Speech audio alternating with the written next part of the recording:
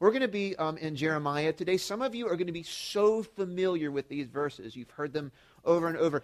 Others of you, this is going to be the first time you've ever heard them. So we're going to be in Jeremiah chapter 29, verses 10 through 14. As you're finding that, the title of my message today is called When a Good Plan Comes Together. Now, a lot of those words I didn't come up with. When I grew up, there were two shows I watched on TV at home a lot as a family. One was Knight Rider with the Hoff and his car named Kit. And if you've never seen it, that is Netflix worthy right there. The other one was the original A-Team. Did anybody ever watch the A-Team growing up? Everybody who's 30 and under in the room has no clue what I'm talking about. It's okay.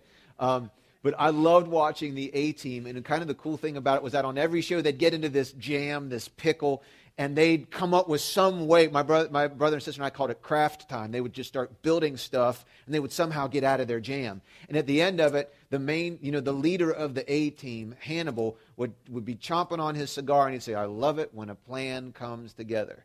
And as I've gone through life, not every plan that's come together has been one that I've loved that it came together, right? But I love it when a good plan comes together. And it speaks kind of the content that we see here in Jeremiah chapter 29, 10 through 14. So keeping in mind that many of us will be thinking about the new year and things we want to change or do differently, or we want to start or we want to stop, I thought this passage might be good for us to pull out and talk about today. Jeremiah 29, verses 10 through 14. This is Jeremiah writing to the exiles. And we'll talk about who the exiles were in just a second. But here's what it says. It says, "This is what the Lord says. You'll be in Babylon for 70 years. But then I will come, and I'll do for you all the good things I've promised, and I will bring you home again. For I know the plans I have for you." Can we say that together? "For I know the plans I have for you," says the Lord. They're good plans, not for disaster. Some of you just need to let that sink in. You're convinced that God has it out for you. And what did he say? He says he has good plans, not for disaster, to give you a future and a hope. "In those days when you pray, I will listen. If you look for me wholeheartedly, you'll find me. I'll be found by you, says the Lord. I will end your captivity and restore your fortunes. I will gather you out of the nations where I sent you and will bring you home again to your own land." We'll talk more about that. Today I want to talk to you about goals and plans. I brought something along with me today that has a lot of meaning to me. This is a chair. Now, this is not just any old chair. This is the chair.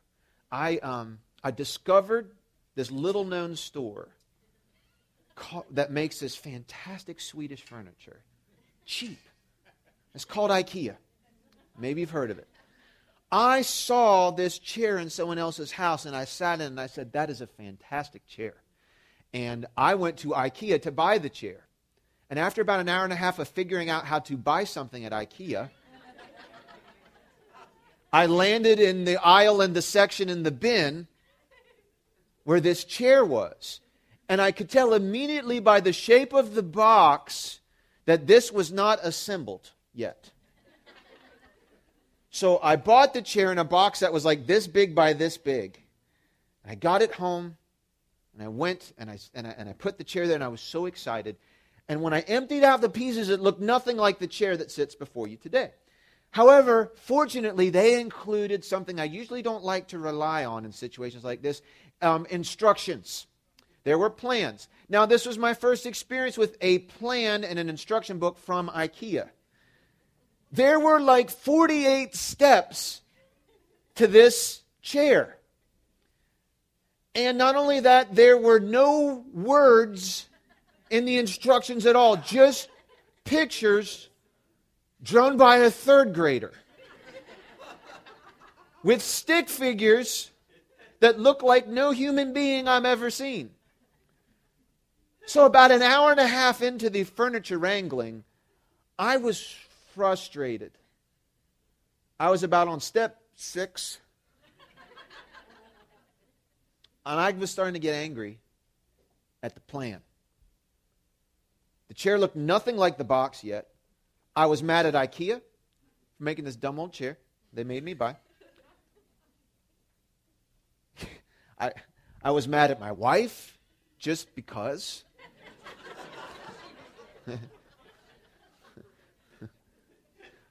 I was mad at the person who made the instructions, which were obviously wrong. I was just mad. So I had to walk away. Went to the other room, and I did what I always do when life is just piling up on me. I do the one thing I know that makes everything better. I had a snack. Because all of life is better after a snack or a nap. That's just, you won't find that in the Bible, but it should be. That should be in Proverbs somewhere. I had a snack, didn't take a nap, walked away, and I walked back in the room, and I picked up those instructions again, and I saw, when I looked at the instructions again, I had skipped a step. And I felt a little silly, and so I spent the next 30 minutes taking the screw out of the hole it shouldn't have been in. And then when I moved this screw to here, instead of to here, because who knew all the screws were different lengths? No one told me. Then about 20 minutes later, I got the chair together, the plan worked, and you see the chair before you. Problem was, I was just having trouble following the plan, and it frustrated me because all I saw was the picture of what I wanted. And I couldn't experience it because I was having trouble following the plan. Here's what I want you to know. This is in your notes. The idea I want to drive home today, and I know this might seem insultingly simple, and sometimes God is that way. Like I said, we talk about the ABCs and the XYZs. Today we're going to talk about some of the ABCs. And here's the bottom line. God has plans for everyone. God has a plan for everyone. Pastor, that's not revolutionary. I hope it will be in a moment because I want you to think about this. God has a plan for everybody. We just read about it. Here's the deal. You need to get this. Christianity and following God is not like an escalator. Now, escalators are fantastic unless you're scared of heights like me. Escalator gets you from this floor to that floor by just stepping on and doing nothing and letting the escalator just move you right along. Have you ever been in the airport on one of those awesome people movers? I feel like I'm a superhero when I'm on those things. I like walking on a people mover past the people who are not on it and just flying past them. Christianity is not an escalator. You don't just ask Jesus in your life, do nothing, and then everything just magically appears and happens. There is this interesting, almost mysterious balance between that which is God's part and that which is my part. We'll talk about that in January when we're talking about our series, I Need a Breakthrough. We'll illustrate that for you. It's kind of like a seesaw, and we'll talk about it later. But I want you to understand that Christianity requires, you want to get where you want to go, you want to reach your goals for God or for anything else, it takes energy, it takes time, it takes discipline, and it takes effort. This is the balance. It's not like we just only pray and then stand on the escalator and everything happens. On the contrary, this is not why we just go around and do everything and never pray. We walk and we pray and we pray and we walk. But God has a plan for everybody. We read about it in this verse. Jeremiah 29:11 says, I know the plans I have for you. So it means one of three things. It says God has plans, but it either means God has plans for nobody, God has plans for some people, but not everybody, or God has plans for everybody. I want to submit to you that God has plans for everybody. God had plans for people who were very, very, very young, like little kids, like Samuel, and like David, and like others that we read about. You know, Jesus, when he's 12 years old, teaching people in the temple, he has plans for people who were very little. He has plans for people who were much older, who thought the prime of life was over, and they were in their last few days. How about Abraham and Sarah? They laughed. They said, we're too old for God's plan for us. And God says, I'll show you. As long as you're breathing, there's still a plan, said God to those guys. God has a plan for people who know him, like Noah, but God has plans for people who don't even know him at all. How about Saul in the New Testament before he was Paul? He was on his way to go murder some Christians. I'd suggest to you that wasn't God's plan for Saul's life. God interrupts him and says, I have a different plan for you. You don't even have to know God for him to have a plan for you. But here's the remarkable thing about this passage. God even has plans for people who used to know him really well and walked away from him. This whole book is written to people who were exiles. They were Jewish people who were in covenant relationship with God but decided they wanted to do their own thing. And God warned them and warned them and warned them and warned them. And finally he just said, okay, if you want to walk away, I'll let you.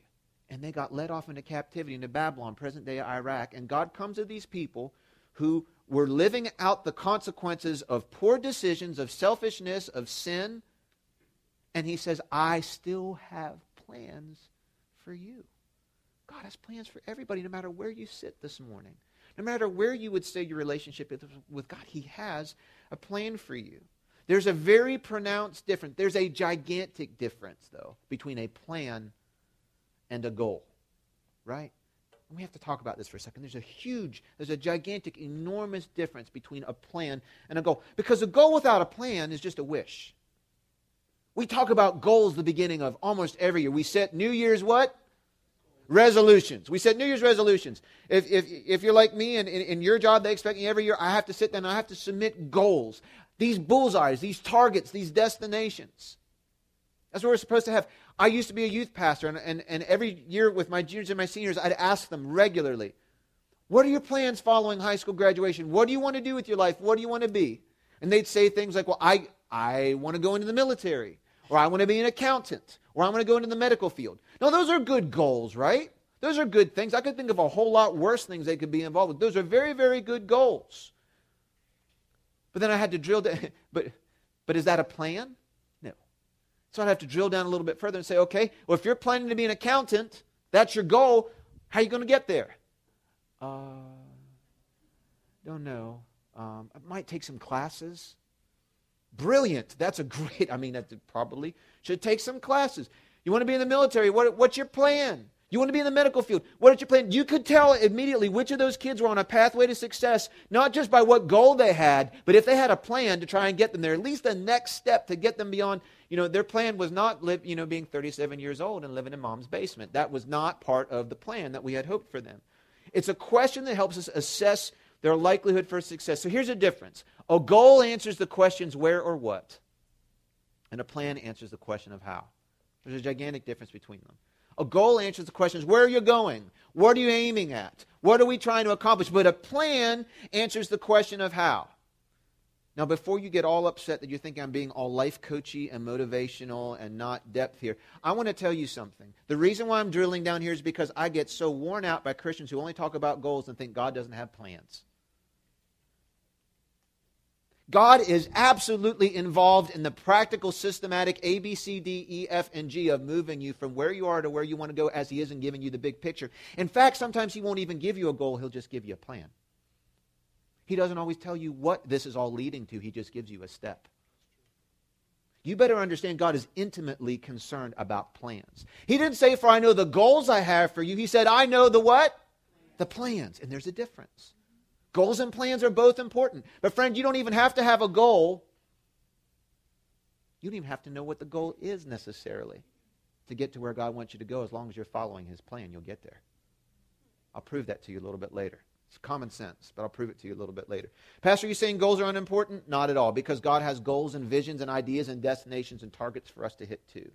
But He's very involved with the plan. Well, Pastor, I want to lose 30 pounds next year. That's a great goal. What's your plan? What's your plan? Pastor, I want to write that book that I've been meaning to write. Great. What's your plan? Well, I'm going to write this down on a piece of paper.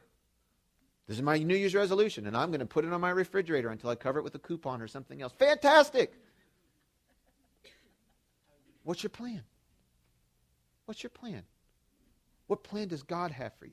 Goals and dreams really energize us. We talk about goals and dreams a lot, and I'll talk about goals and dreams. I love goals and dreams. We get swept up in these moments of enthusiasm where we feel like we can do anything. We can do everything. But let me ask you this. Have you ever set your sight on a goal and you were excited about it? And you said, I'm going to do this, or I'm going to stop this, or I'm going to get there. And then 2 years later, you look back and I didn't quite get there. I forgot about that. I changed my mind. It never happened. Did you ever get there? Have you ever set a goal that you didn't reach? I wonder if I've set more goals that I haven't reached than I have. I don't know. The truth of the matter has happened to all of us. How does it happen that you can set a goal and not get there? There's probably a lot of different reasons. I'll suggest two. One is that we didn't come up with a very good plan, or we didn't keep following a good plan. The other one, and this one's the one that gets a little controversial, the other reason why sometimes we set goals we don't reach is maybe I wasn't designed to reach that goal. Because not every goal is attainable. And this flies in the face of people who you can say, you can do everything. You can do anything you want. No, you can't. So in 1984, before most of you were born, I was alive. I was in second grade. And I remember that was the first memories I have of the Olympics. And the 1984 Summer Olympics, for whatever reason in my house, we had we could get like one channel, and we would watch the gymnastics all the time. And the USA men's gymnastics team from 1984 was fantastic. And these guys were huge, and they were muscular, and they were athletic, and they could tumble, and they could do cartwheels. And I was very impressionable, and I decided that is what I'm going to do. I am going to be an Olympic gymnast. And I was just... Now, keep in mind, I was 5'2" by 5'5" at that point in my life. And not the most athletic of people, but I just decided that's what I want to do. And I remember going back to school at the end of the summer, and one of the first assignments that the teacher had for us in class that year was to draw a picture of what we wanted to be when we grew up. And so we were all drawing and coloring and everything, and I was working real hard. It was me on a pommel horse of all things, and there I was, gymnasting it up. And the teacher decided she was going to go individually around the classroom and ask everybody to share what it was that they wanted to do with their lives. And what the teacher did then was give positive encouragement and affirmation after each one. And she started up front with Amy, and Amy was the first one. And she said, Amy, what do you want to do? And Amy had a picture of her wearing a suit and tie. And Amy said, I want to be the president of the United States. And I'm thinking, she eats her boogers. She's never going to be a good president, And she sits down, and the teacher says, oh, Amy, you can totally be. You are intelligent, and you are articulate, and you are artistic, and you're a great leader, and you will be a wonderful president. I can totally see you doing that. She goes to the next one. I'm third in line. So she goes to the next one. She goes to Sam. He's sitting right in front of me. And Sammy says, he stands up, I want to be a firefighter. I want to fight fires and ride in the truck and have the Dalmatian and everything. And he sits down, and the teacher says, Sammy, you're going to be a great firefighter. You are brave. You're courageous. You can climb ladders. I can see you being a wonderful firefighter. So it's my turn, and I stand up, and there I am, stick figure on the pommel horse, right? I said, I am going to be an Olympic gymnast. And I turn around, and I sit down, and the teacher says, could you pick something else?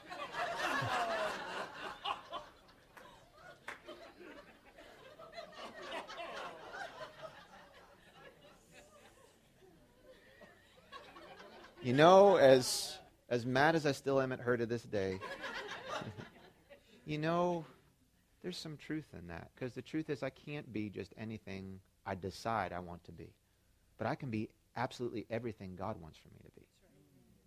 And sometimes we start chasing after things that might even be good things, but they're not God's things. And sometimes we don't reach those goals, not because that they're bad or they're horrible or they're sinful or they're selfish, but maybe that's not what God designed for me, and maybe that's not what God designed for me to do. There's just some ships in my life that have sailed, that if I decide I want to set my sights on that goal, it's just not going to happen. So I have to realize I can't just do anything I want, but I can be everything God wants for me to be. So let me share just a few quick takeaways from this passage that I got when I was reading over it. Number one, a plan is a step-by-step strategy for achieving a desired goal. That's what a plan is. It's a step-by-step strategy for achieving a desired goal. Now, I love those moments in life where God just bypasses strategy and plans and effort and discipline, and he just shows up and does it. And God can absolutely do those things. And then at the same time, God can also be very much a God of order and strategy and step-by-step moving us from point A to B to C to D to E. I see it in this passage. I see it in things like, IKEA furniture, it comes with instructions. Chocolate chip cookies have recipes. Navigation systems and your little maps app in your phone, they give you turn-by-turn directions. Football teams have well-rehearsed playbooks.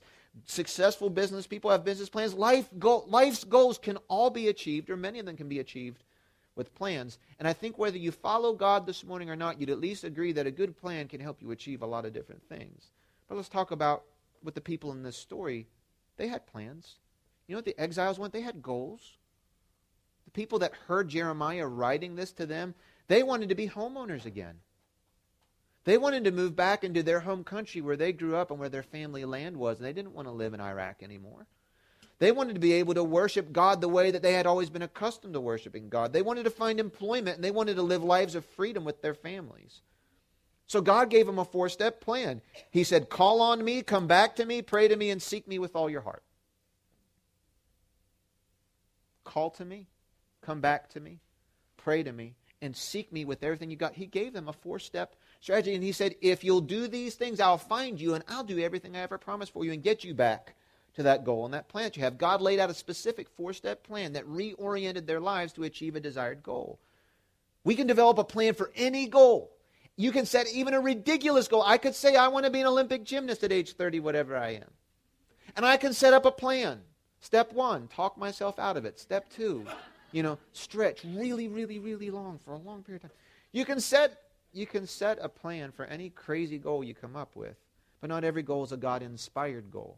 God-designed plans only accompany God-inspired goals. You want God to give you a plan? You're going to have to understand that's only going to help you get to your God-inspired goal. God's not in the business of authoring perfect plans for our selfish desires. I'm willing to go out on a limb for God, but I want to make sure He told me to go out on that limb. There's a lot of times you and I do just risky, crazy things. We get ourselves into situations God never told us to get into. We get attached to stuff He never told us to get attached to, and then we beg Him to bail us out of the mess we put ourselves into. I would suggest to you that from time to time God will ask you to go out on a limb for Him. Just make sure it's a limb on a tree He told you to climb. Inevitably, I hear people, well, what about dating? Pastor, do you believe in dating? Well, sure, I believe in dating. Dating worked for me. I found my wife dating. But you know that about 99% of dating relationships don't end up in marriage? Not every dating relationship was a God-designed, God-inspired situation that happened. And I just want to say this to you. If you're here this morning with a sense of frustration over unrealized and unachieved goals, your first step is to assess if you're chasing God's goals or your own. Because God doesn't design plans for us to achieve selfish goals. It reminds me of a young man I talked to after a church service. This was in a church that I pastored in as a youth pastor a little while ago. And I preached in one of the Sunday morning services there. And a young man came up out of the congregation afterwards and he said, Pastor, I really need you to pray for me. He says, I'm really struggling hearing what you're talking about today. I'm just so frustrated with God and with life. I've been so unlucky in love. He said, I've just had relationship failed after relationship failed. He said, I'm just so tired of being single. He's like, I'm just tired of living a single life. And does God have anybody out there for me? I'm just ready to give myself away to the woman of my dreams. I just can't seem to find her. I'm just so worn out being single. And I looked him in the eye and I said, son, you're 13 years old.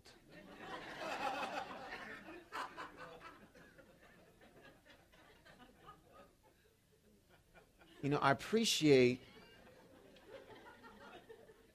that you don't want to be single anymore.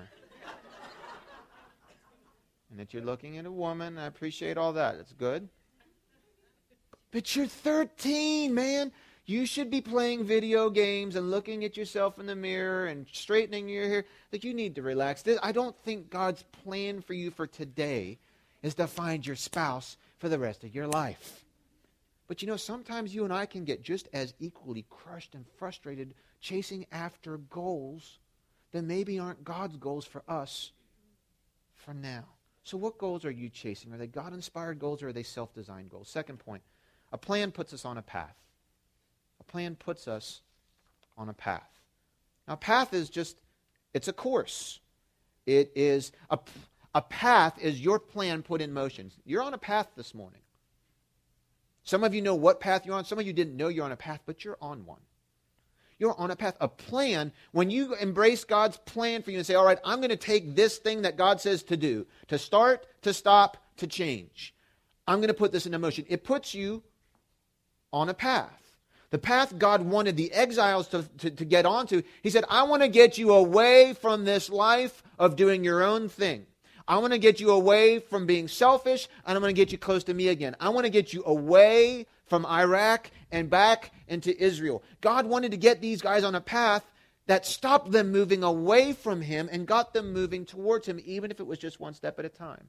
And the way we talk about spiritual growth here at Echo is this way. It's on one long continuum. And every single human being on the face of the earth, you and I included, are moving in one of two directions right now in this moment. You are either moving towards Jesus Christ, echoing everything that it is about Him, or you're moving gradually away from Him. There is no one standing still. Some of us are moving at different paces and velocities, but you're moving in one of two directions. And God said, exiles, you've been on a path for a long time that I don't want you to be on. I want to get you on a different path where you're moving incrementally, step by step, day by day, some days by leaps and bounds, other days just by little tiny bits. closer to where I am. That's the path He wants for all of us to be on. He wanted to lead them away from where they were and towards Him. God always wants to move us one step away from where we currently are and one step closer to where He wants us to be.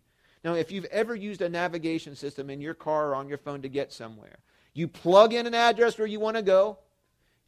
On my app, you hit route, and it gives you step-by-step, turn-by-turn directions in theory to where you're supposed to go. Now, what happens if you veer off course with your navigation system? What does it do?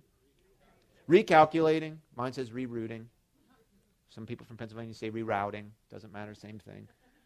It has this amazing ability to triangulate on your position in real time. And the moment you get off course, you see it recalculating. It's instantly in real time coming up with a turn-by-turn plan to get you back on the route you were supposed to be on in the first place. I like to think of God like that. God doesn't prevent us from making wrong turns. He lets you make wrong turns. He lets you make wrong choices. Sometimes we would like God to prevent us from making those choices. Guess what? He tries and we ignore Him anyway. But I like to think of a God who doesn't just stop the navigation system when we get off the path and say, you're on your own, man. What He says to the exiles is, I've let you make a number of wrong turns. But I am right now in real time triangulating on your exact position, and here are the 4 turns you need to make to get back on the path I've always intended for you. Friend, if you feel like you've made a bunch of wrong turns in life, I'm not here to jump on and pile on you. You probably already know that you have. What I'm here to say is that God knows exactly where you're at right now. You're not off of His radar. He knows where you are. And if you will just stop driving your own way for just a moment and listen to Him, He's ready to give you turn-by-turn directions to get you right back on the path that He always intended for you to be. He did it for the exiles. He did it for the exiles, and they were doing all kinds of graphic, horrible things. You can read about what they did that got them to this point. And yet God at the same time was willing to say, I know where you are, I know where you went, and you're not too far for me to get you back on track this morning.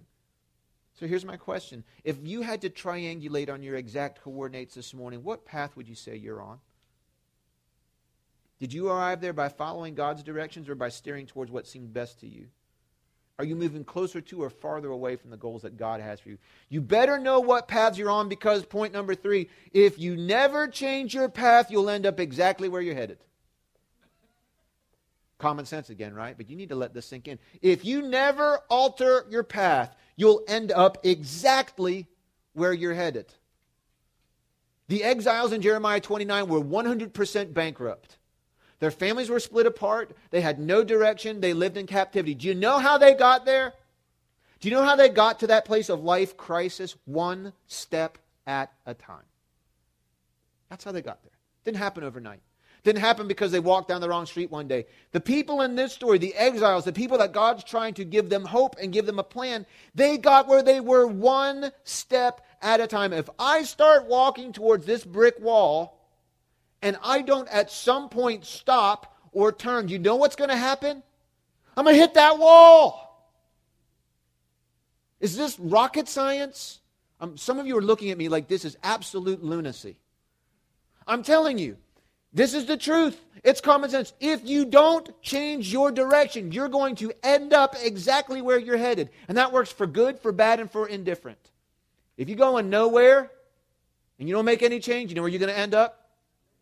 Nowhere. Some of you need to listen to this morning. If you're heading in a direction you already know is bad and you're thinking you're going to turn before you get there, you're already headed in a bad direction. If you don't change your course even by 1 degree, you're going to end up exactly where you're headed. And if you know that's where you're headed, why are you waiting to turn? Why are you playing chicken with a brick wall?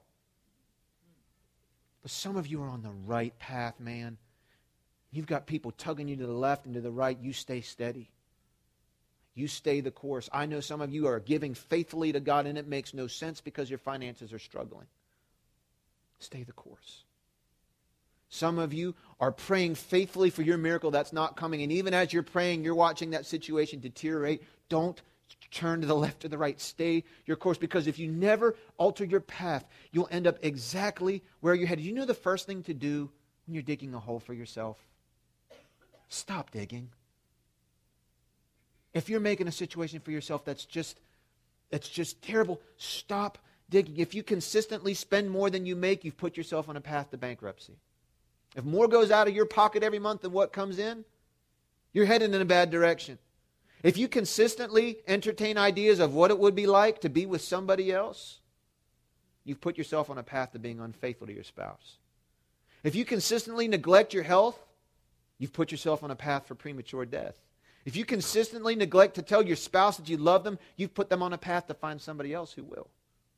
It's high time we stepped up and took responsibility for what path we're on. If you know you're heading in the wrong direction and that you will inevitably have to change, why not today? Here's what God says. He says, if you seek me, you will find me when you seek me with all your heart.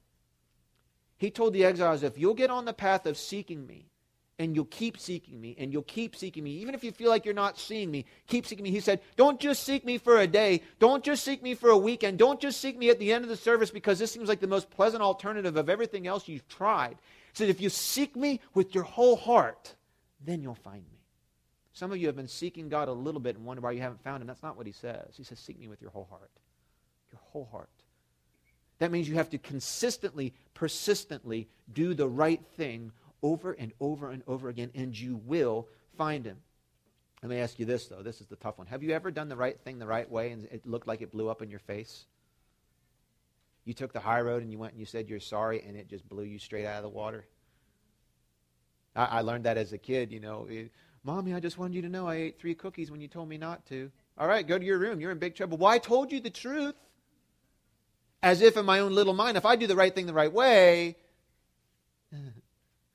No. Sometimes you do the right thing the right way and it doesn't immediately lead to the right results. But if you will seek God with your whole heart and you will stay on the right path and you don't turn to the left and you don't turn to the right, if you don't grow weary in doing what is right, if you'll continue to do what's right over and over and again, you can't help but end up in the right place. Point number 4. God does not always reveal to us the goal when he gives us a plan. This is not the one we get really excited about, because what you'll find is that sometimes God will just encourage you to do something. To start something you're not doing. To stop something you should be stopping and not doing. Or to change something you're currently doing to something else. Sometimes he'll just make you feel like this is the right choice for me to make. And you want to say, okay, so what is this leading me towards? Where is this taking me? How is my life going to benefit? What's the big goal of me doing this? That's the why. Well, it drives you nuts when your kids ask you that. I want you to stop kicking your brother in the chin. Why? Do I need to? Because you're kicking him in the chin. Just stop it. Well, why? He deserves. We do the same thing to God. God says, I want you to stop this. Well, why? I want you to start this. Why? Where am I headed with this? Sometimes God doesn't give you the goal and give you the why. He just gives you the how, or the what you're supposed to be doing right now, and that's frustrating. The exiles in the story were fortunate that God not only gave them some steps to follow, but also spelled out for them exactly where they were headed. Well, how about Abraham? God says, Abraham, I want you to just pack up everything you own. No small task. Some of you have moved before, multiple times. I'm tired of moving personally. God says to Abraham, pack up everything and I want you to move. Okay, fantastic. Where exactly? Just pack up and move. And the Bible has this beautiful verse in Genesis. And Abraham went, not knowing where he was going. I would not do that. I don't like being at Home Depot not knowing where I'm going as a man. That's the worst. I will ask for directions in Target, but not Home Depot. You lose man points when that happens. You looking for something? Nah, I'm just looking for the specs for the rotary girder. I can't find it.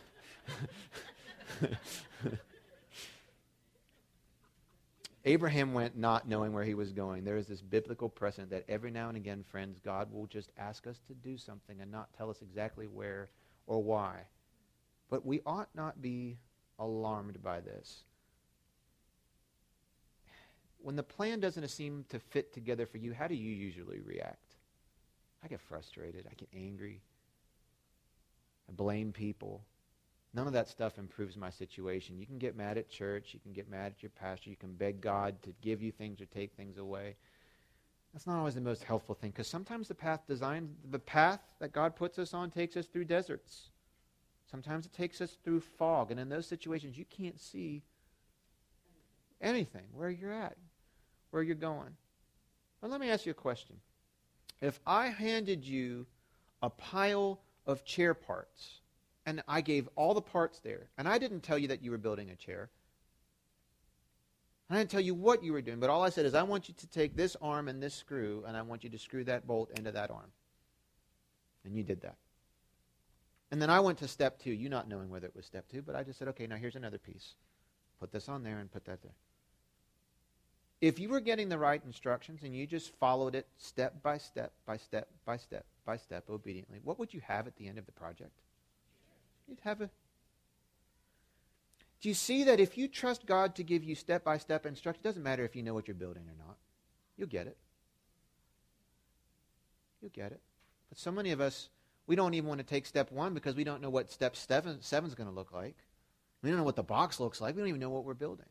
The truth of the matter is you don't really have to have a goal with God as long as you will obediently follow his plans, step by step, by step, by step, by step. Some of you have changed jobs. You don't know why, but you just felt you were supposed to. Some of you have cut off a relationship with people that you don't know why, but you just felt like God wanted you to do that. Some of you have started things, stopped things, changed things. And you don't exactly know why or what is leading you to, other than it just feels like it was the right decision that God had for you. Friend, if you just follow obediently, step by step, by step, by step, by step, you will get exactly where it is that God wants you to go. The beauty is sometimes he tells you, this is where we're going, guys, land flowing with milk and honey. It's over that river and through those woods past Grandma's house, and there it is. Other times he just says, I need you to get up at 6 o'clock every day next week and spend half an hour with me. Well, why? Just because I'm summoning you to prayer. I told you the story a couple weeks ago. I was having these nightmares when I came back from Haiti about my wife and my son being in a car accident. Had them every single night. I didn't know what to do with that. All I knew to do was just pray and pray and pray and pray and pray and pray and pray that what I was seeing in my dream didn't happen. And sure enough, a couple weeks later, I get a phone call. Your wife and son have been in a car accident. I show up on the scene. My son is asleep in the car seat. Had been asleep before the accident, during the accident, after the accident. My wife's there laughing. Little tiny thing on the back of the car. Biggest deal was having to deal with the insurance companies, which sometimes can be as equivalent with going toe-to-toe with the demon. But it was okay. It worked out all right. I didn't know what all that was leading towards. I had no idea. All I knew was that there was one step of the plan that I had. I was having these dreams. All I needed to do was pray. That was it. But I prayed, and I prayed, and I prayed, and I prayed, and I prayed. And God showed up. And God did what he promised that he would do.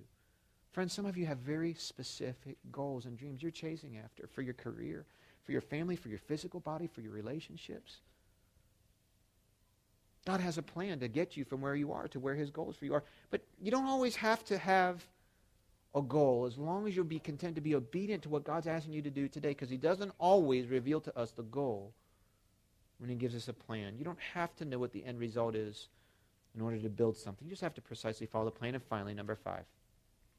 Again, I realize this might be very, very, very, very insultingly simple this morning.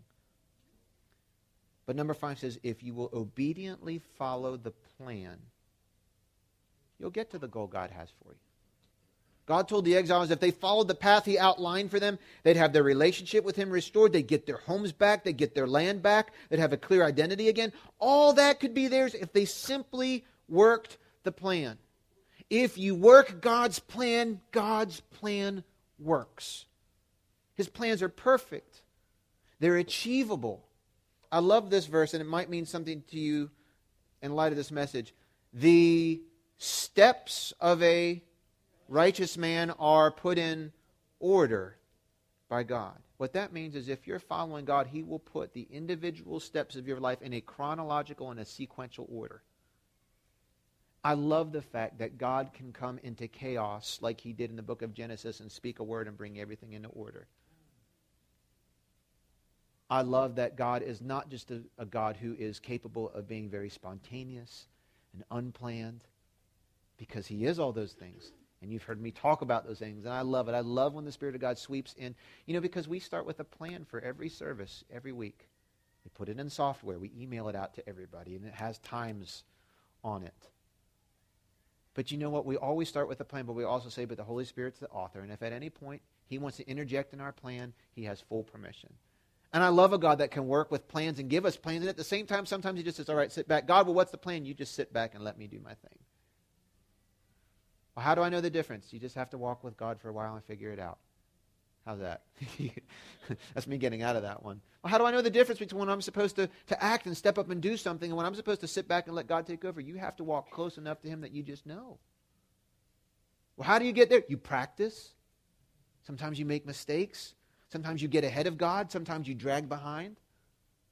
You don't have a nice 10-step? Nope. How did you figure it out? I'm still figuring it out. But God's a great teacher. He's patient with me. He's patient with you. We all want to get it right. We all want to get it right. I just want you to remember again, the idea that I'm trying to drive home is God has plans for everybody, but not all of us are interested in knowing what His plans are. He does have plans that He puts in a sequential order. The exiles, they're a great example of people who God had a plan for them and they kind of blew it off and came up with their own plan. And God let them run with it for a while, but the consequences of they had some good times. But it led them down a path of losing their homeland, losing their jobs, of going bankrupt, of being separated from their families and living in a place that they didn't want to live. And God says, guess what? I'm still up here. I still have plans. Now, sometimes if you've gone way off the course on your navigation system, and the longer you ignore it, the longer sometimes of a drive it is to get. But you can get there. You can get there. But you know what step one is for all of us? Step one is a personal relationship with Jesus Christ. You might be sitting here this morning saying, Pastor, I'm curious about Jesus. I'm interested in Christianity. But even more than that, I'm interested in the plan. I'm interested in the goal.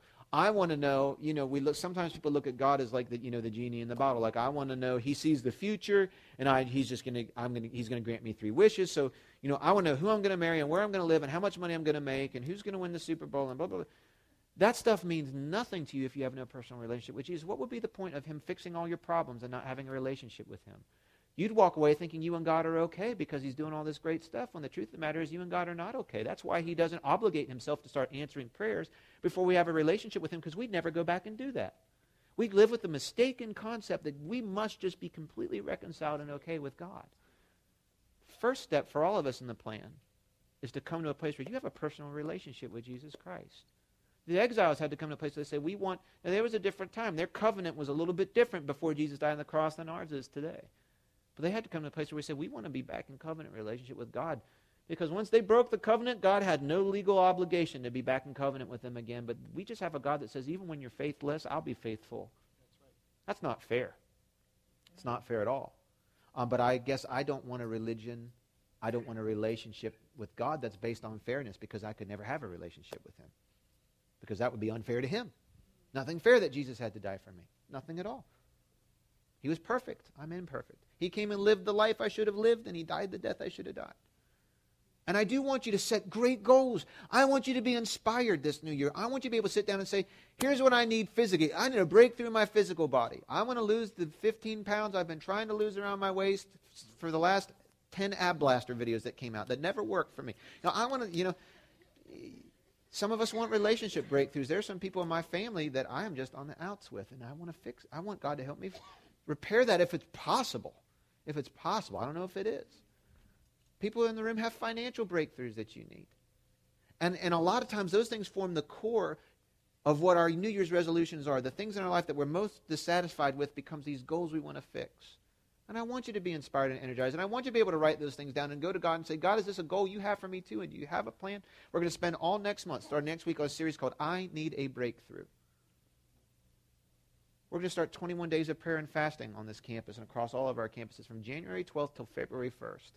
We're going to encourage everybody to spend 3 weeks at the beginning of the year fasting from something for something. And if you need to know more about that, and you got our e-blasters and link in there to the messages. We talked about fasting last year. We'll have some books out there that you can have for free. But we're not going to spend the whole month talking about prayer and fasting. We're not going to spend 21 days talking about what we're fasting from. We're going to spend 21 days about talking about what are you praying and fasting for, and how can we come alongside you. This is your year to break through some stuff. I don't know about you. I desperately need some breakthroughs. Physically, relationally, financially, vocationally, spiritually. But step one for all of us is coming to a place where we say, you are my God, and I am your child. And I invite you into my life. And I renounce the way that I used to live. And I want to start step one of my plan, following after you with everything that I got in my heart. Let me pray over you this morning. Will you bow your head and close your eyes as our worship team comes?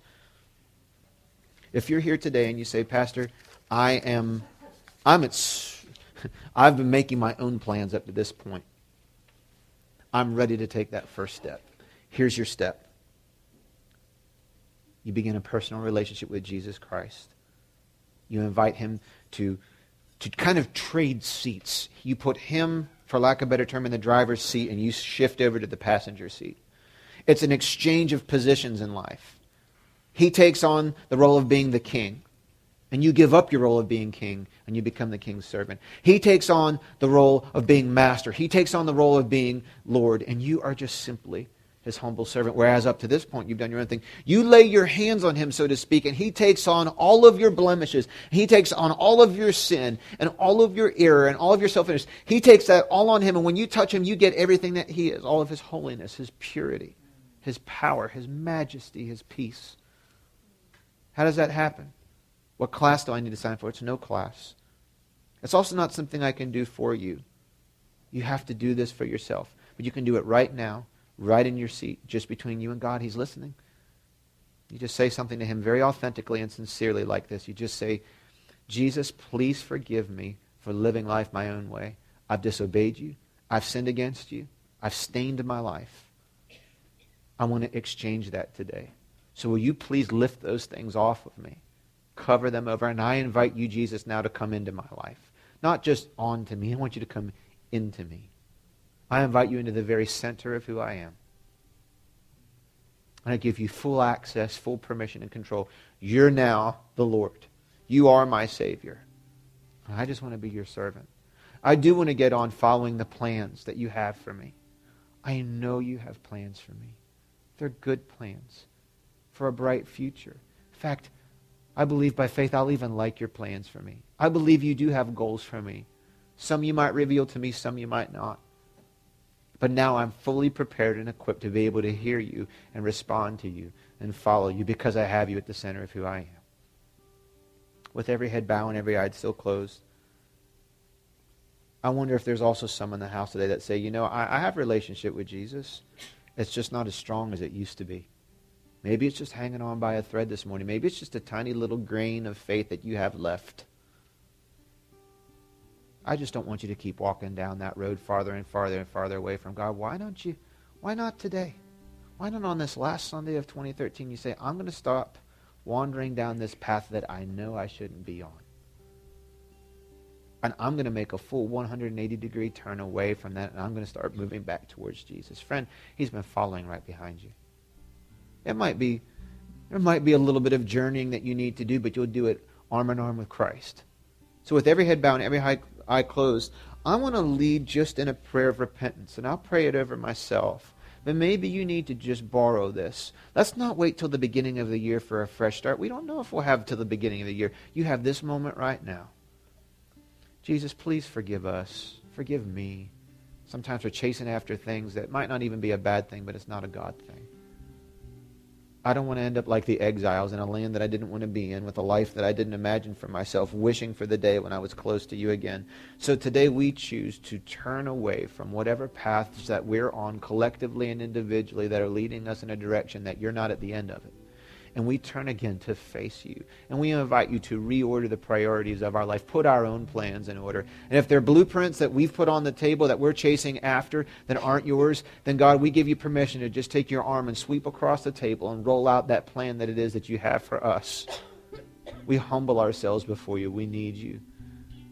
We proclaim 2014, should you tarry, to be a year of breakthroughs for all of us in our physical bodies, in our marriages, in our relationships with family and coworkers, in our career pursuits, and our educational aspirations.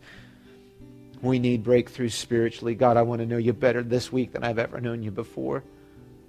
Don't leave me alone. Don't let my heart grow hard. Don't let my emotions grow cold. Don't let your message just be white noise in my ears. I want to be rocked every day by the reality of salvation and healing and power and new life and new beginnings. Your mercies truly are new every single morning. I want to know the God I read about in the Bible. Lord, I want to know you like Moses did, like David did, like Paul did, like Solomon did, like Noah did, like Abraham did. I want to know you like they did.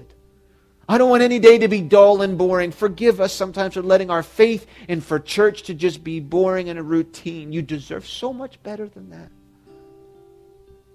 But thank you for hearing our heartfelt and genuine and sincere cries. And I pray you begin to release breakthrough after breakthrough after breakthrough over your people this morning. For those in the room that have been wondering if they're making the right decision, they've been following you, I pray you just whisper into their spirit, just hold on. Just hold on just a little bit longer. We know what we read about in Jeremiah this morning, God, that you don't lead us towards disaster, but you don't prevent disaster all the time either. And we walk through seasons of life and we say, God, take me out of this. But we recognize by faith that if you've called us, and even if we're in what seems to be a desert or what seems to be foggy, if you've led us into it, you can lead us through it. So God, help us not to just wimp out and flake out and then beg you to take us out of things you want to take us through. So this morning we pray for tenacity to push through, not to tap out. We don't want to break down. We want to break through. I love you, Jesus.